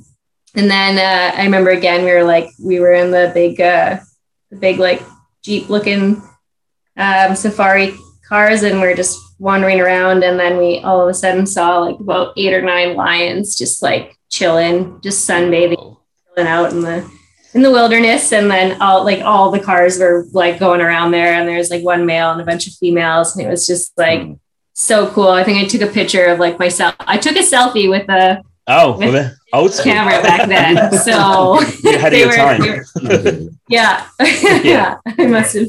I feel like I had to, because it was literally like me and then like the lion was like right there. It was, this is so crazy. Like, it's cool. Yeah. No, it was amazing. Yeah, we also saw a cheetah from far away. Had to use binoculars, but it was still cool. Yeah, you can't catch them. So yeah. No. You have to get a photo in quick. Yeah, for sure. Yeah. I've got a note here that you had to take a bus and you weren't feeling well. So yeah, it was brutal. I can't remember where we were going. But I remember it was a long bus ride, and it was like a public bus, like just a regular bus that everybody rode, and they cram you on there. Like there's a bunch of people who just regularly get on and off. And like there would be the seats, and then there would be like the middle aisle, and people would just like bring a box and like sit in the middle aisle so that more people could fit on the bus. And I remember I wasn't feeling well, and our tour guide was like, yeah, we're taking this bus. And I was like, oh God, like, I don't know if I'm going to make it. And then they give you this like lunch, and it's like in a box, and it had like a boiled egg and like, like, I don't know. I can't remember. All I remember is being like, oh, this boiled egg is the last thing I want. And I'm this crunched bus, and I was like, I feel like I'm gonna throw up. I thank God I didn't, but it was like 7 hours of hell. It was, and every time the bus stopped, it would like make this loud noise, and it was like this honk or something. So it was like, and they stop everywhere. In Africa, it's not like the tour guy one of the guys was trying to explain to us, like nothing is like nothing is rushed in Africa. It's called pole, which means like, like whatever, like doesn't matter. Yeah. So like that bus ride probably could have been 5 hours, and it actually, because they stopped every 2 seconds for everybody, and everybody knows everybody. So every time they stop, like, of course, yeah, like talk to each other and like, oh, let's get me out of here. When you go to a third world country, all of a sudden there's always a story about a bus where you've been on a bus and you're feeling. Everybody I know that's done extensive traveling, everybody has at least one of those stories. Yeah. And you're on this bus and it's hot and you're crammed in there, and the locals it's normal for them, and you're just so uncomfortable. And I remember I was in Nicaragua one time years ago, and we took from one city to the next like destination we were going to. And everybody called it the chicken bus. And I didn't really know why they called it the chicken bus. And then I sat down, and we were it was like a 3 or 4 hour ride on this bus, but it's same thing. It kept stopping to make stops. Yeah. And picking people up. And I had my huge backpack, because me and a few friends were backpacking, and I had a local get on the bus and literally pick up my own backpack off the floor and sit it on my lap without asking me. Sit down and pick up a cage with 3 chickens in it and put it on their own lap. And I sat there for the next 3 hours next to these chickens. Yeah. It was just, I remember being like, oh, it's the chicken bus. I don't know what I was expecting. It sounds awful, but at the end of the day, like, it was the best. Like, I look back and it's funny now. And that's it. Listening. Yeah. It's like, I know it sounds like it's like, oh, that sounds awful, but it's a story. It's part of it. It's all part of it. It makes you feel very privileged to sit here on a crowded bus. Here is nothing like it. Nothing. Oh, yeah. Ridiculous enough. I think that's a whole podcast episode itself. It's bus stories. I think I could probably get quite a few bus stories from yourself and other people that have been on or want to come on or traveling. I could probably do a whole podcast episode on that. Yeah, you totally can. Well. Yeah. Oh, I'm sure you do. Yeah. Didn't you say did you do like one of the overnight ones or something? Yeah. Luang Prabang to Hanoi to Luang Prabang took like 38 hours or something. Yeah. No, actually, no, it's Halong Bay. We done a Halong Bay bit on the boat. We stayed a night. So the boat, getting back to the mainland, that was a bus to Hanoi, half an hour stop, then a bus straight to Laos. And that whole total, including the boat, was probably like 40 hours. Like, no sleep. Oh, that sounds brutal. Yeah. Brutal. It's so for like a bit of a laugh, I said to Emma, like, we're doing the same bus so you can experience it. So when me and Emma went to the same place I went to years before, we got the same bus, but it was then 28 hours at that time, I think. It's not too bad. But still a long journey. Oh my gosh. Yeah, she's a trooper for doing that. That's pretty bad. Yeah. But she can sleep, so I think she was all right. I just like kind of punishing myself, really. I don't know what I was doing. You put yourself through that again. That's so funny. Yeah. There was one bus, just quickly, we'll come back to Africa in a minute, in Laos. We were planning to go to, I think it was Vientiane, the capital, up to Luang Prabang. And we booked a bus, and then we done a research on it, and it's like really windy roads. And people were saying that I don't get travel sickness, but I got sick on this bus. Now Emma does get travel sickness, and we just bottled it. We're like, no, we can't deal with that. So we got a refund and we got the flight, which is like 45 minutes, and it's like $50 like for the flight each, instead of getting like a $10 bus. Because sometimes it's worth missing. Sometimes it's worth paying the extra because you don't want to go through the. I think I remember that. We went from Luang Prabang to Vang Vienne.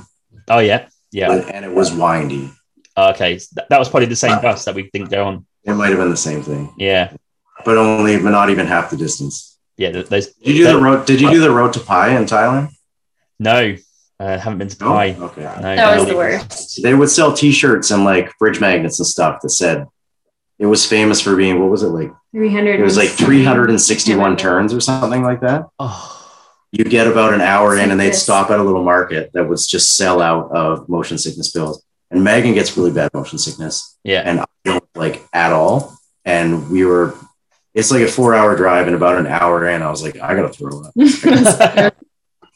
Yeah. We were going to get bikes and bike there from Chiang Mai. And then it pissed it down with rain.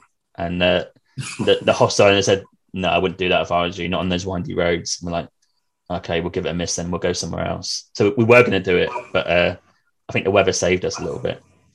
Yeah, that would be exhausting. But yeah, that's like windy roads. I've done like let's not go on buses too much, but India, for example, when you go up to the mountain towns and cities, they're windy roads up, and the drivers just absolutely book down. They've done it a million times. Yeah. It's just on the way down, like feeling queasy. Like, I've got so many stories. But they're funny to look back on. Yeah, for sure. Yeah, looking back now, I don't know that I'd do it again, but that one in India, that Darjeeling one I was talking about a minute ago. When we got to the bus station, there's a family of, I think they're 5, like obviously a couple and their 3 children, and they're like really worried about me. And she's like, "Are you okay? You okay?" I was like, "Yeah, I'm okay." She went, "Driver, he's crazy." I'm like, "I know," because I had to stop him. I had to like open the window and like be sick outside the window, and then get back on again. And you'd think that might be a bit of a hint to maybe like, maybe just calm down. No, straight back on. Nope. Didn't matter. No, it doesn't even phase him. Yeah, it's so funny. I tell you, it could be an episode on itself, but we'll. I believe it. That's a good idea, though. Buses, trains. We had a couple of train incidents. I've had a few train incidents. Too. There was one where we did another overnight train in Thailand where I was excited to sleep because we had a long day the day before. Yeah. And as soon as I went to lay down, a cockroach ran across me. Right. And then I was like, well, I'm not sleeping. And throughout the night, I think I killed 7 or 8 cockroaches throughout the night. It was like a 9 or 10 hour trip from that. And Megan woke up in the morning and she was like, "Oh, how'd you sleep?" And I was like, "I didn't sleep. I just killed cockroaches." Yeah. Trains are tough one too. Yeah. Trains are tough. Yeah. In Vietnam, we got an overnight train that must have been from Hawaii up to Hanoi, actually. Or was it to Ninh? No, we went to Hanoi first, then down to Ninh. But we got a room to ourselves. So our little carriage was 2 bunk beds either side. And as we got on, we're like, "Oh, great." Yeah. No one's here. Brilliant. We'll have our own little place. And then the conductor comes around and he's like, just you two? Like, yeah. He goes, "Can I see a ticket?" So check my tickets. He goes, "Okay, well, someone might come on and be in this carriage with you." Like, yeah, possible. Like someone could have the same ticket for one of the bunk beds either side. He's like, "But I can guarantee you that room to yourself for the whole journey if you like." I was like, "Oh, thanks." He goes, "But it would cost you money though." I was like, "Nah, mate, I'll take my chances. Like, if someone comes in and goes on the top bunk, it's fine by me." And he's like, "Are you sure?" I'm like, "Yeah, I'm absolutely sure." And as he walked out, I glanced at him. He just like kind of cheekily smiled at me. And I was like, "Mate, I've done this game a long time, like traveling in Asia. I know the score. Yeah, nice try, but next time." That's so funny. I'm sure there's totally people that it works on. That's why. 100%. Yeah. Oh, he probably makes so much money off of it. Yeah. It's only like $2 or $3 or something, right? But it's a principle that you don't want to be scammed. Yeah, well, they tell you that to like not like to actually that you should bargain with like people there, because if you don't, then it actually drives prices for even like the locals. Good tip. And so it's like, I think isn't that what they said? Yeah, just to like make sure that like a lot of the tour guides, the locals that were really close with the tourists would say, you get these. I think when we did the rice fields in Sapa, our tour guide was telling us that she did a tour and there was one guy that was like, that just gave some money to some people for something and paid like full price and then gave them a bit more just because he wanted to be nice, which was a very nice thing to do. Right. But he basically said, "Don't do that," because then it just the price for everybody, even the locals. Yeah. And then they assume every person has that much money. So they're going to ask for that all the time. Yeah. And then, it brings it up for locals. So it makes sense, but it becomes really exhausting, the bargaining thing. Yeah, it does. It does. Yeah, you're right. Absolutely. Because you don't do that here and it becomes so tiring, because sometimes I just want to buy that t-shirt. Yeah. There's a chance I'm not going to walk away with the t-shirt. Yeah. I really want it because on principle, I can't offer you as much as you're asking. And there's been times when we walked away from deals and I'm like, damn it, I really wanted that. It is tiring though. Like, I definitely hear you on that. It's a good point, because if you do 2 months, or if you start going into like longer than 3 or 4 weeks, the novelty wears off, and it is. It's bloody annoying. It's fun for a bit. Yeah, it is. You can get a good deal here and there, and you do. Sometimes you do, and sometimes you think you got a great deal, but you really got taken for a ride. Yeah. I think the key to bartering, if you're like at a market and trying to get a t-shirt, for me, I'd go half price and then start to walk away, and then they'll soon say, "Oh no," and they'll call you back and like, "Oh, okay." Say, "Okay, 60%." Yeah. It's the best way to do it. That's what I do. Yeah. I think in India, me and my friend got so annoyed with the tuk-tuk drivers, the rickshaw drivers. They kept trying to like charge even like 200-300% more than what it should be. That we got the Uber app, because Uber is in India. You put your route in, and Uber's pretty decent price anyway. So we'd ask them how much it is, and we'd say, "No, it should be this amount." Like they say like 400 rupee. We're like, "No, it should be 150." Like, no, that's ridiculous.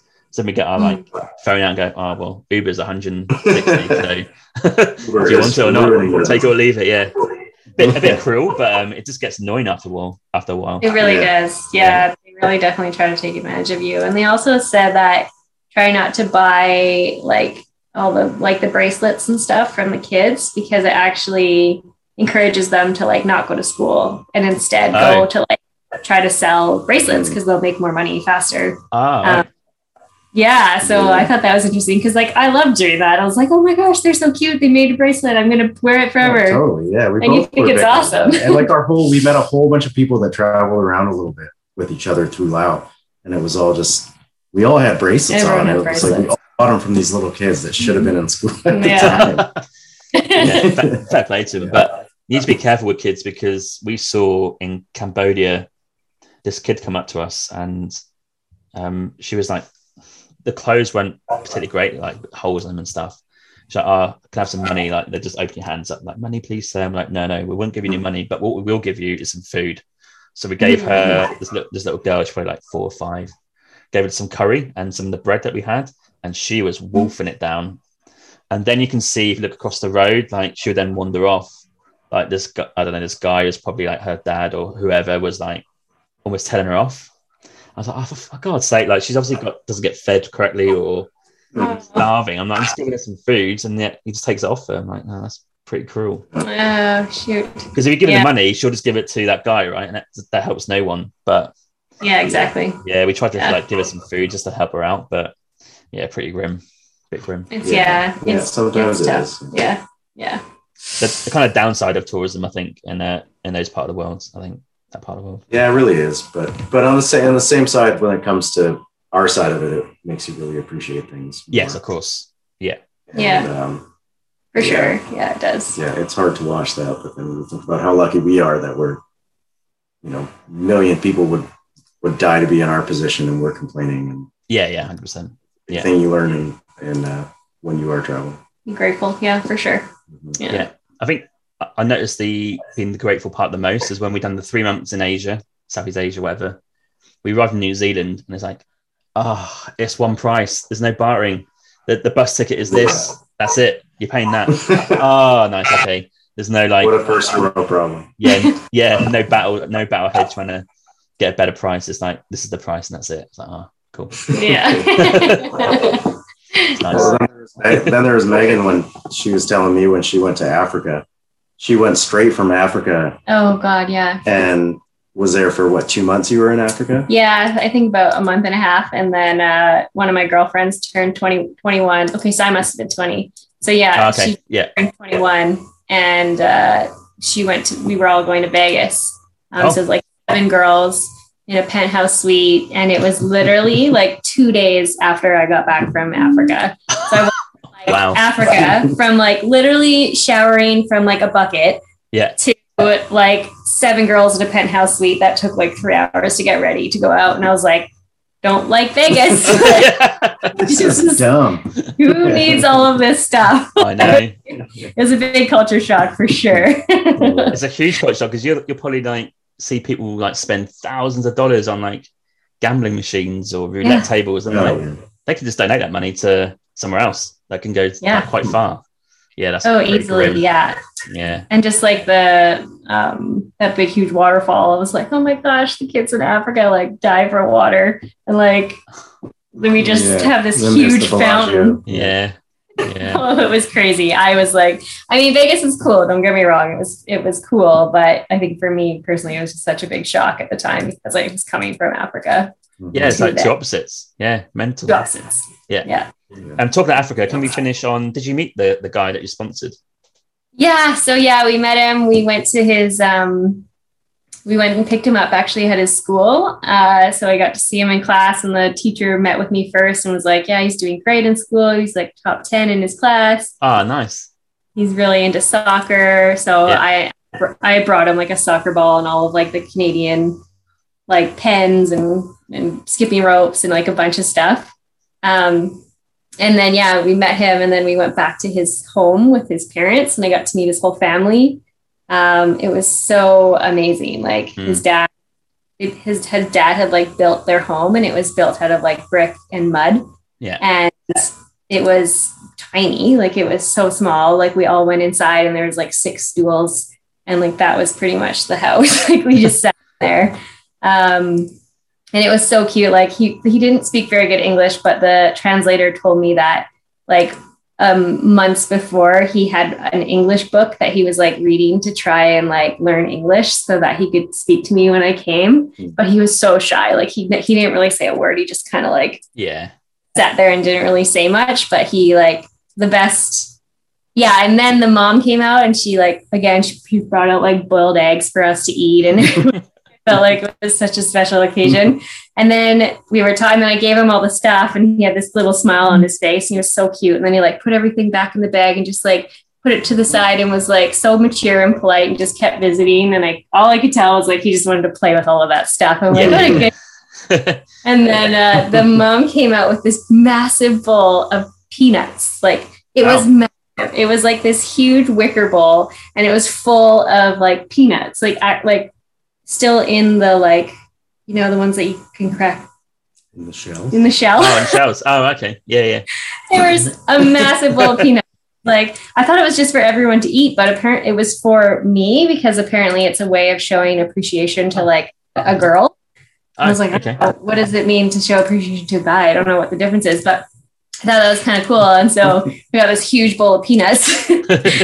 I just carry it around with me, which was awesome. And then we went back to World Vision for lunch with his dad and just chatted with them. It was a bit hard with the translation. Then the kid his name was Noel. He didn't really open up at all. But then at the very end, I had like sunglasses on, and I just he's sitting in the car and we were driving him back home, and I gave them to him, and he put them on, and then all of a sudden there's this big smile, thumbs up, and it was just like the best feeling. I was just like, oh, that's awesome! Like he had such a good day, and it was the best feeling, and like the family was just so genuine and nice, and like I had known them my whole life. They were so welcoming, they're so sweet, like just amazing. It was an amazing experience. Super cool. Do you still keep in contact or know what they're up to? No, I don't anymore. I think that stops after they're like 19 or something. So He was at the time. So I don't know if you can get back in contact with them. It would be cool if I did. I was thinking about that. So I knew you were going to ask me that, but I don't. But it would be neat to see what he's up to now and where he's at. Yeah, that'd be pretty cool, right? Yeah. He might have learned English to a decent standard, so you can maybe have like a conversation. That would be awesome. That'd be great, wouldn't it? See what he remembers. It would be so cool. Yeah, I should see if I could do that. It's a great idea. And you finished in Nairobi after that, I guess, to fly home. Yeah, and then flight home after that. Yeah, it was super cool. Very, very cool experience. In a nutshell, how would you describe like Kenya and Tanzania? Like, is it quite? You think backpacking, right? It's just not a backpacking place, is it? Like people go there for safaris. We know that, but is there not? Do you reckon there's opportunity to backpack there? Is it possible? Do you think? It's a good question. I think it'd be tough. I think it would be tough.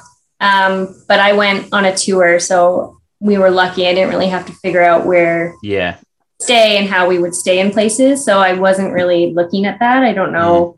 It would be easier now now that I've, a little bit more well traveled and could probably figure it out a little bit more. But even the places that we stayed on the tour, I'm sure you could. There was definitely places like there's one place we went to, Makati Beach, and it's got like huts and stuff where I'm sure you could just book those and go. It's right on the beach. It's cool. So I'm sure you could if you really. I think Africa, the tough thing probably about Africa is that it's so big and it's so spread out.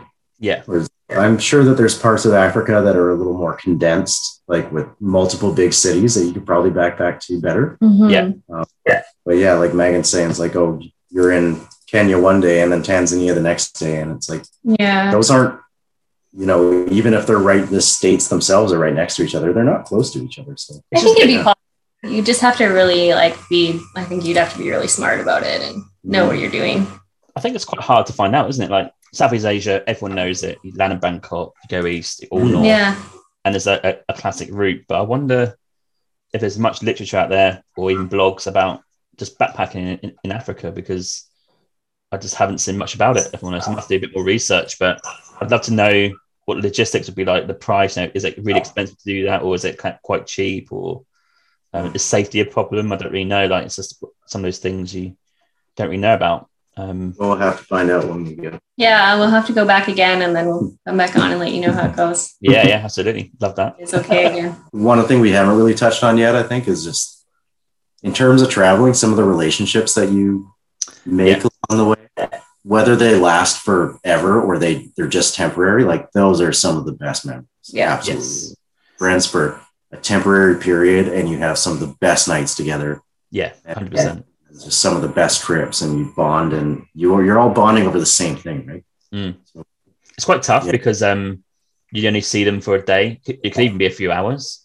Yeah. Of course, you swap details and you get on really well and you have a great time, but you potentially might not even see them again. I've met so many people that I've still kind of obviously speak to, but I've never seen again from traveling. And it's quite tough because you kind of do want to see them and talk about, what you experienced, but it could be like the other side of the world, right? So totally. I think the best, we had a huge group in Laos, in Luang Prabang, a huge group, bonded over the bus trip, the 38-hour bus trip from Hanoi, because it's such a drama. We all met up afterwards, like once we found a location and found our accommodation, we had like beers and just all like, went a night out into the bowling alley, which is in Luang Prabang. We liked that there too. Yeah. We did that too, yeah. And the archery? Did you There's do the like archery across. Didn't do the archery, just stuck to the bowling and the drinking, I think. Yeah. That's exactly what we did, Yeah, we traveled around Laos with that group, and they were nice. That's great. I think we still have a Facebook group messaging with them. I think every Christmas and stuff we say like "Happy Merry Christmas, guys." Every 7 or 8 months, somebody chimes in and goes, "Oh, I got my university degree," and we're like, "Oh, great!" You were just a teenager when we met. Yeah. It's quite hard to tell people, isn't it, to get them to understand that. But it's just like shared experiences. You don't. You just have to experience it. It's like nothing else, and it's also why it's good for partners to do it too, right? You bond so much more on all those things. Like it's crazy. Yeah. And in our group, we had them. So Laos was the big group, but we had 6 or 7 of us traveling actually in Thailand and Vietnam from that group. It's pretty crazy. Oh, wow. And there's a couple in there that we just, we all loved. Like couples are they're not exempt. They're part of the group. It's irrelevant if they're a couple or not. It's just that if you're cool and you're out for beers and it's all a laugh, like it's all great, you can join us. So I can imagine some couples be a bit siloed maybe sometimes, or if couples that get involved, like they're going to be just as equal as a backpacker who's on his own. Oh yeah. I never felt like we had to be like at each other's side the whole time. That was what was great. We're all individual travelers. Yeah. Whether we're together or not, we're all learning our own thing. So yeah. Did you go to Utopia Bar? Utopia Bar or Utopia Caf? It's probably cool. It's basically got a raised wooden deck that looks out to the Mekong River, and it's got like little beds on the floor with a little table in between the beds. You can sort of lounge there with a beer, and it's super popular with backpackers. And like, I remember going to a bar like that somewhere that had like the little triangle pad things. Yeah, it might have been that place. Yeah, it's got a view of the river as you look out. I don't remember that, but that sounds nice. I'll send you a photo so it rings any bells. Okay, but that was like one of our favorite cafes that me and Emma went to. That sounds cool. Yeah, just even chilling. The first time round was great as well. Nice. If people want to go there. It's called, what was it called? Utopia. It's called Utopia. Yeah. Nice. Okay. See if you went there, that'd be pretty cool. Nice. It's quite popular with people who go to the bowling alley and have probably hung over.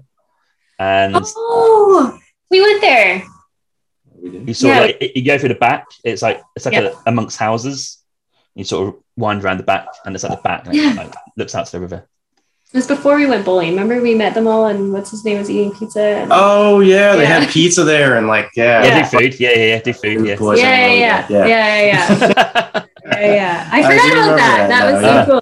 Yeah, you walk through like a little jungle almost down the side to get to where it is. Yeah. It's quite a popular spot. Yeah. It's just the scenery is great. It's a great scene. And you can, like, I think we went at night, so I don't think we saw. Yeah, we went at night, but there was a couple places right on the river that were quite beautiful. That's so cool. Yeah. No. What's your future travels? What's on your hit list? Like, I might be wrong here. I did hear that you were thinking about Argentina for your honeymoon. I know that's back in the day. Yeah, we were thinking about that a while back. We've been married for over 2 years and haven't had to do a honeymoon yet. So we really wanted to do that, and I'm not sure if that's still on the list. I don't know how COVID is. I mean, everything's always on the list. Yeah, I'm not opposed. No, you've been to pretty much everywhere in Argentina, hey? No, not much. Only north. Oh, okay. I thought that you... Not the south. No, unfortunately not. Yeah, well, we've heard amazing things about it. So I think we're supposed to go to Ireland for the wedding in April. And we've done Ireland before, but we just kind of plan on, I've never really done England yet. Meagan has, but I haven't. Okay. And then we might try to make that an extended trip and do, I don't know, maybe Amsterdam or something else. Just to, she went when she was a lot younger with a bit of a Contiki tour, and I've never done much of Europe, only a few places. So yeah, where in England would you go to? Actually, I'm interested. Where would you go? Definitely like London, of course, because it's a big place, and and then just don't really know much else about England yet. Okay. I can give you tips. London's the big spot, and if there's any recommendations you have, I'll give you five tips, 5 quick tips where to go. Okay. Number 1, the Scilly Islands. So they're to the southwest, and you can only get a boat or fly there. Boat's about 3 hours, and you can only go from Cornwall, which is like the southern west tip. And they are supposed to be like the Caribbean of England. They've got like a tropical weather pattern over there, and it's like the best place to go for beaches. So that's cool. Scilly Islands. I'll send you details of that. That's the place to go. Of course, you should go to my home city, Norwich. And I'll tell you a couple of reasons why. Biased? Yeah, biased. Yeah. Because we can stay with your family, your mom. Yeah. I can sort you out. It's historic, and it's only 30-minute flight from Amsterdam, so it'd be like a good segue into Amsterdam. Just 30 minutes. Yeah, that's good. Yeah, sure. Yeah. Over the water, and it's very historic. It used to be second city, and it's got like 1,000-year-old cathedral almost, and it's just a couple of days is worth going to. You should definitely go north. So I would go to the Lake District at the top left, or the Peak District, one of the two. And it's an area full of lakes. I know you're in Canada, so you've probably seen the best lakes, but for UK, it's really good. There's some nice walks and stuff like that. Okay. And for like a couple of other cities that you should go to, Bath should be a city you should go to. It's a city made of marble. So there's a bath, as in like the bath that you wash in. It's called Bath. Yeah. Oh really? It's called Bath. Yeah, and it's all made of marble. Yeah, you should go there. I've never heard of that. Oh, interesting. Okay. Yeah. It's about an hour from Bristol, and maybe 2 hours from London on the train. It's a real hidden gem. Like it's awesome, and it kind of goes into the Cotswolds area. I don't know if you know much about the Cotswolds. It's very old cottage villages, no big towns, just little villages in this like forest setting. So it's quite a posh English country village area. Cool. Okay. Yeah, we'll probably only have like a week in England. Okay, we have to pick and choose. Yeah, but we'll. Yeah, there you go. Yeah, future for sure. That sounds awesome. That's so cool. I can always send you details. You betcha. What else is on your list? Very quickly. You always wanted to do Japan. Tokyo, Japan, and Japan in general has been way up on my list. Very, very expensive from what I understand. Yeah. It takes a bit of saving to go there. But definitely. I grew up doing some martial arts, and it was always just like you always read about the history of it. And I'm also a very big foodie as well, although I hate that term. Really, one of my travel goals in life is to just get lost in Tokyo. Okay. Morning and just get lost and eventually find my way back to my hotel in Gosse, wherever I'm staying. Very easy to do, I think. Get lost in there. Yeah. Through the streets. Peru, I think, is up there as well. Yeah, that's I think a good one. Everybody should do Machu Picchu in their lifetime. Right? Yeah, we haven't done that yet, so that would be cool. Yeah, I'm trying to think. It's hard to say. I don't know right now. I'm like feeling. Yeah, it's been weird. I have so many that I can't pick just one. Yeah, that's fair enough. I feel like Argentina for sure. South America, I think for me, Patagonia. I to go. Patagonia, I think. Somewhere to hike. And I've also, like when I was younger, I've always wanted to like live in Australia for like a year or something. Dream. But now I think we're past the age that you can like get a visa to live there. So 35, I think it is. It's 35. It's 30. Yeah. I think it's 30 in Australia, but it's 35. No, they changed it. Oh, they changed it, right? No, it's 35 for Canadians in Australia. I think all the Commonwealth is 35 now. Yeah. So for Canadians it is anyway, not for Brits, but for Canadians it is. Okay. So I guess they'll go. But yeah, I think New Zealand, because I think it's kind of similar to Canada. It's got the mountains and the ocean and the hiking, and it's very outdoorsy, which is kind of love where we are right now so much. So I think that's why I want to go there. And it's just more. Yeah. They seem great. Very much the want to go to tropical destinations too.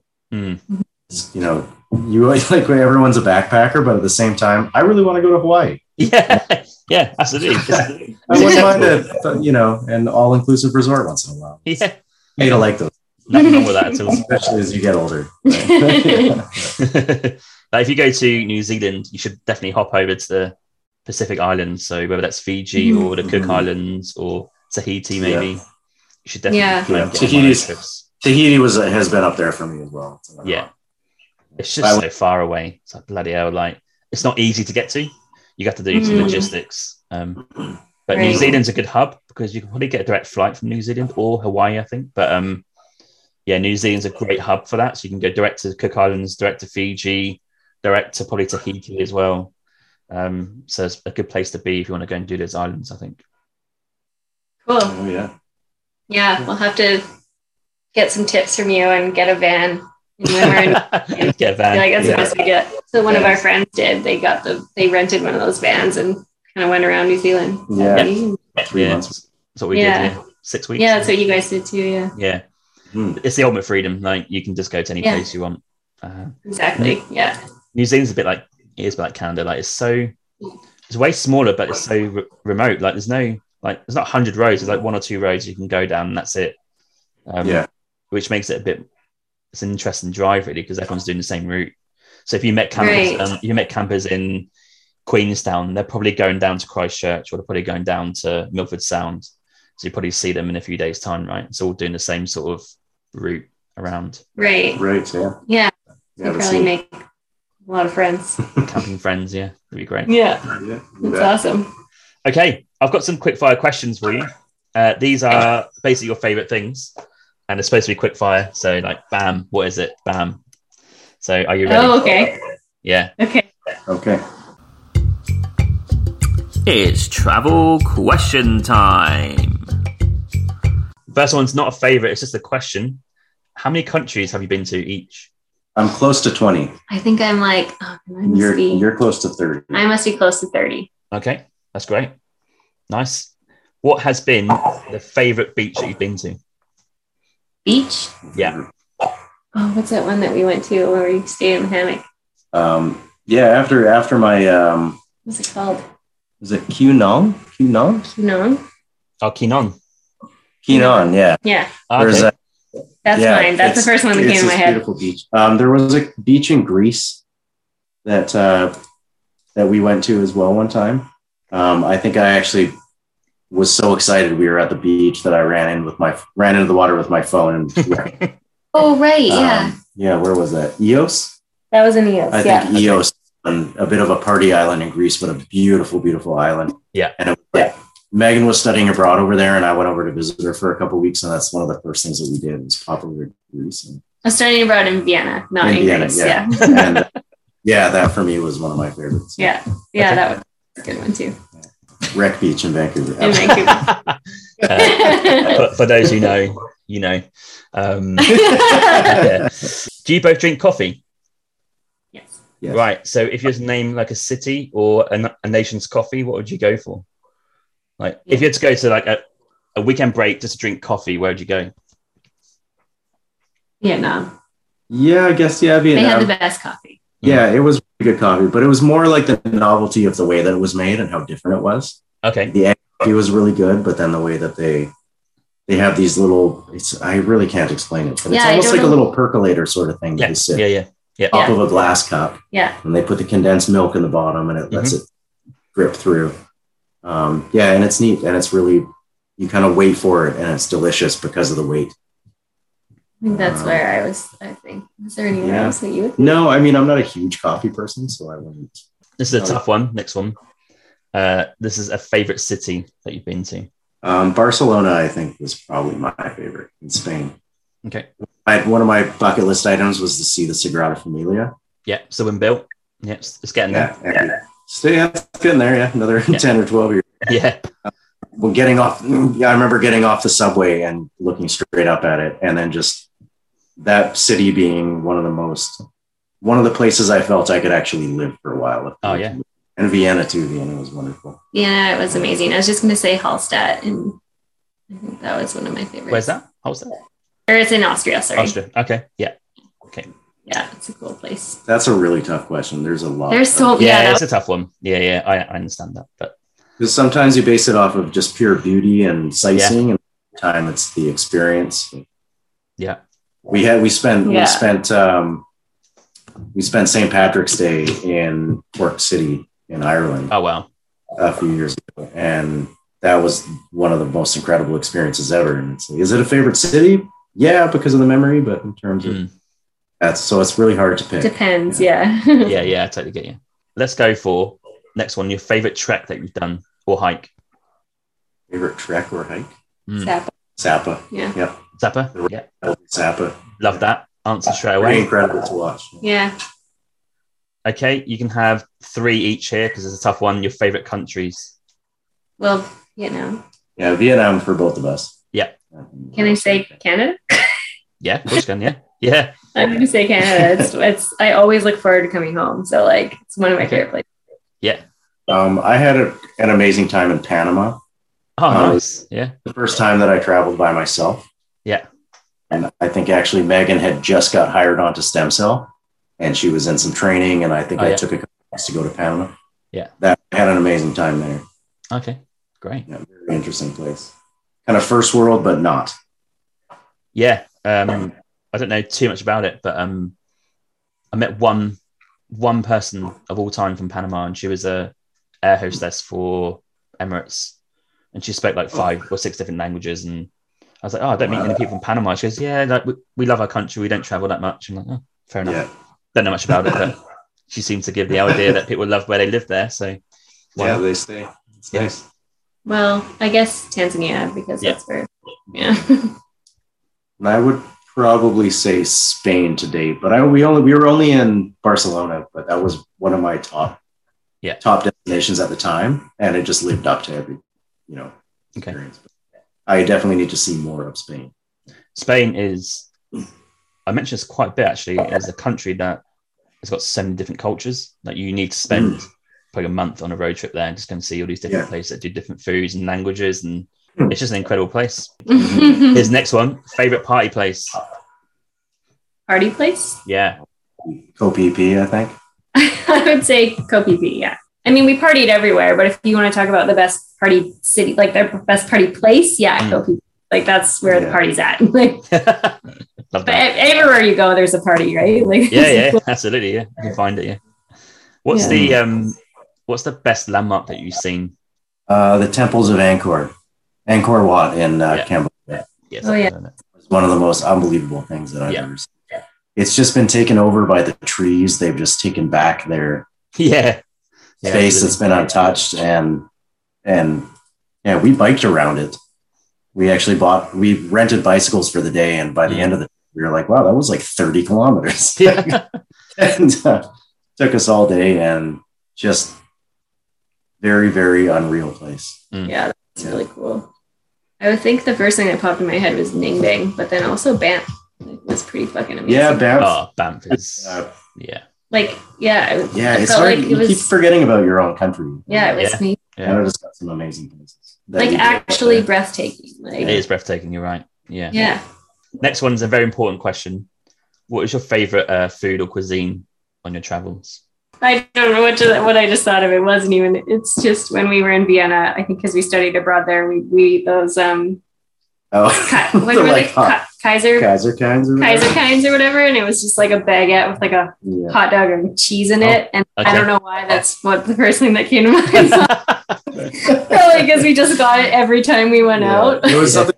It was something you get at like the comfort food. The fair. Yeah. Like it was like the equivalent of a corn dog here. I shouldn't have said that one, but it's the first thing that I thought of.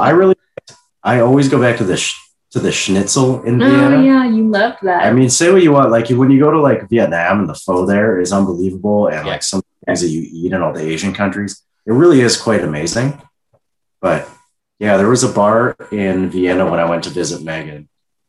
I think the bar was called Einstein's. It was, yeah. And I was only there for like a week, and I think we went there like 4 times, and I kept ordering the same thing. It's just this massive like fried schnitzel, and it was unbelievable. That's something I could eat over and over and over.